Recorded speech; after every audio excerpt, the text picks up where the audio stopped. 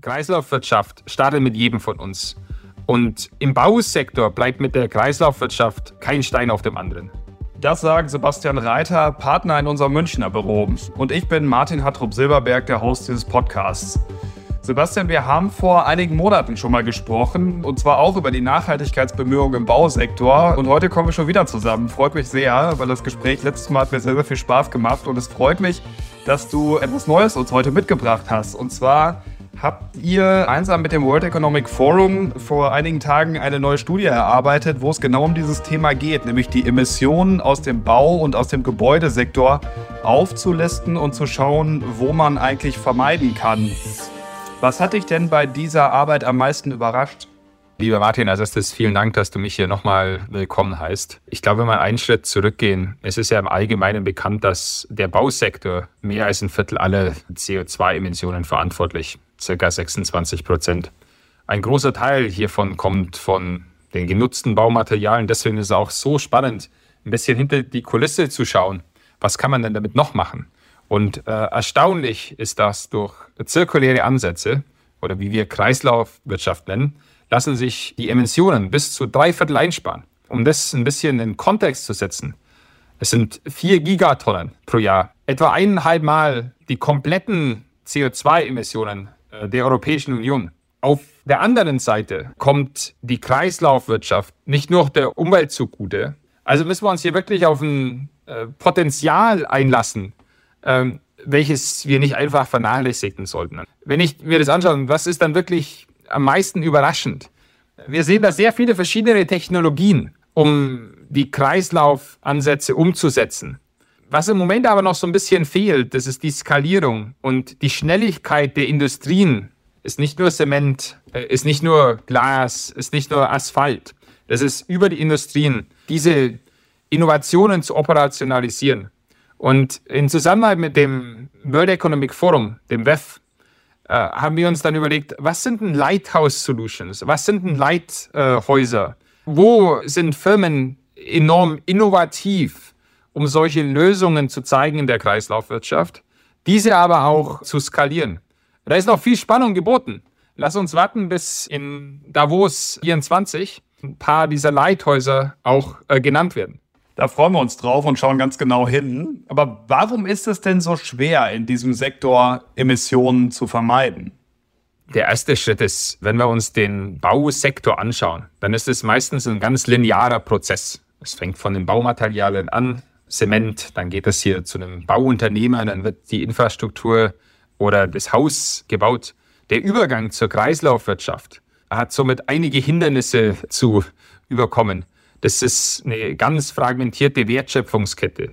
Das sind sehr viele verschiedene Vorschriften, aber auch Eigentumsmodelle oder die begrenzten Datenverfügbarkeiten, aber auch Finanzierungsmechanismen, dass man schlussendlich diesen kreislauforientierten Ansatz von der Planung zum Design, aber bis zur Wiederverwertung verwirklichen kann. Wenn wir uns das anschauen, nur so ein Baubeispiel. Die Bauindustrie hat sehr, sehr viele kleine Service-Provider, möchte man sie nennen. Das ist der Bauunternehmer, das ist der Handwerker, das sind Behörden, aber auch die Müllunternehmen, welche den Construction-Abfall wieder mitnehmen. Und das ist ein sehr großer Aufwand, das zu koordinieren. Und in der heutigen sehr linearen Welt besteht auch ganz wenigen Austausch oder Geschäftsbeziehungen zwischen diesen Akteuren und muss oft noch aufgebaut werden. Der andere große Punkt ist, was wir sehen, ist einfach Standards, Praktiken, Zertifizierungen. Wie gehe ich jetzt mit Lagerflächeninfrastruktur um, aber auch Bewertungsmethoden oder nicht genutzte Technologien, welche dem Fortschritt nicht unbedingt unterstützend sind. Wenn wir uns das dann anschauen, um die Kreislaufwirtschaft im großen Maße zu verwirklichen, ist es daher umso wichtiger, dass Unternehmen diese Herausforderungen proaktiv und kollaborativ gemeinsam angehen. Es ist ein Ökosystem, wie du sagst. Ich habe das eben fälschlicherweise in meiner Frage als Branche bezeichnet. Wahrscheinlich ist der Begriff Ökosystem in der Tat hier der richtigere. Wenn wir jetzt reingehen in zum Beispiel die Materialien, wo liegen denn dann die größten Hebel, CO2 zu vermeiden? Wenn wir uns das anschauen, zur Verbesserung der CO2-Bilanz sehen wir 3 mögliche Bereiche. Das sind zum einen die Materialien, das ist die Energie, es ist aber auch die Weiternutzung von CO2. Materialien, da denken wir als erstes an das klassische Recycling, Wiederverwertung oder Reparatur. Energie, das ist die Energie zirkulär bzw. zu erneuern, zum Beispiel durch die Produktion aus rezirkulierten Rohstoffen, aber auch der CO2-Kreislauf und durch die Speicherung und Weiternutzung von CO2 aus Prozessen, beispielsweise der Zementherstellung. Das größte Vermeidungspotenzial liegt vor allem beim Zement und Beton. Die Herstellung ist mit 30% den größten Anteil an der Emission im Gebäudebereich.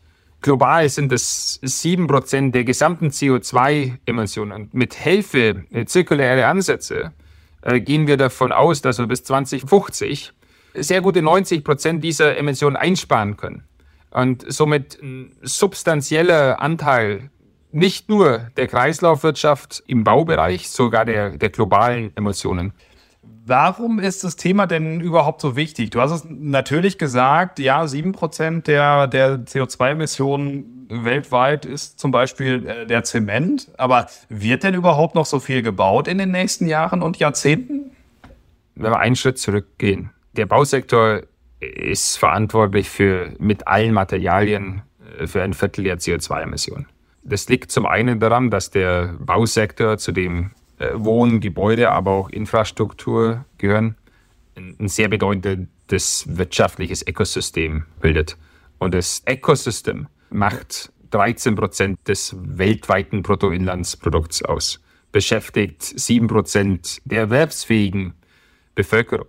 Allerdings, wie schon erwähnt, die aktuelle Wertschöpfungskette des Sektors ist überwiegend linear, was zu einer sehr erheblichen Umweltbelastung führt. Neben den energiebedingten Emissionen, Bau, Renovierung, Abriss, werden aber auch in etwa 100 Milliarden Tonnen Abfall generiert, wovon 35% deponiert werden. Für den Bausektor sind es um die gute 30% des Materialverbrauchs für die Abfallerzeugung verantwortlich. Wenn ich mir das jetzt in die Zukunft schaue, das ist so ein bisschen der Punkt der Frage, mit dem Bevölkerungswachstum und insbesondere in schnell wachsenden Entwicklungsländern, zunehmender Urbanisierung, wird erwartet, dass der Rohstoffverbrauch und dann die schlussfolgenden CO2-Emissionen sich bis 2060 verdoppeln. Um dem Bevölkerungswachstum auch gerecht zu werden, müssten in den nächsten 40 Jahren ca. 30 Milliarden Quadratmeter neue Gebäude errichtet werden. Wenn man das jetzt in den Kontext setzt, das entspricht dem Neubau von einem Gebäude in der Größe von New York alle 40 Tage. Das heißt, insgesamt bis 2050 sind noch 75% der benötigten Infrastruktur zu errichten.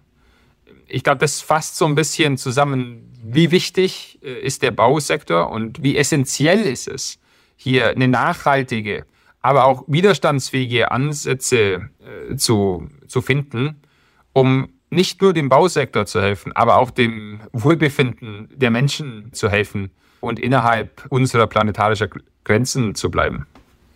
Ja, also ein Riesenthema und eine Riesenaufgabe. Das wirkt sehr, sehr groß. Was kann denn jeder Einzelne eigentlich jetzt schon tun? Heute ganz konkret. Also wie geht es los? Wie fängt diese Umstellung an?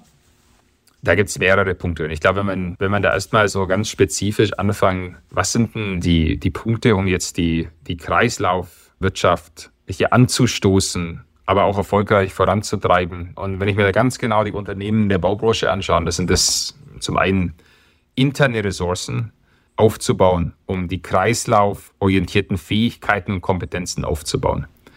Es ist auf jeden Fall die Zusammenarbeit mit anderen Unternehmen entlang der Wertschöpfungskette.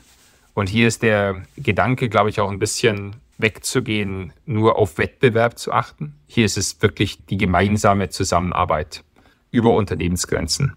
Ein anderer wichtiger Punkt ist auch die Weiterentwicklung von neuen Standards und Vorschriften, wie man mit der Kreislaufwirtschaft umgeht. Was passiert nach dem ersten Lifecycle eines Gebäudes oder einer Infrastruktur?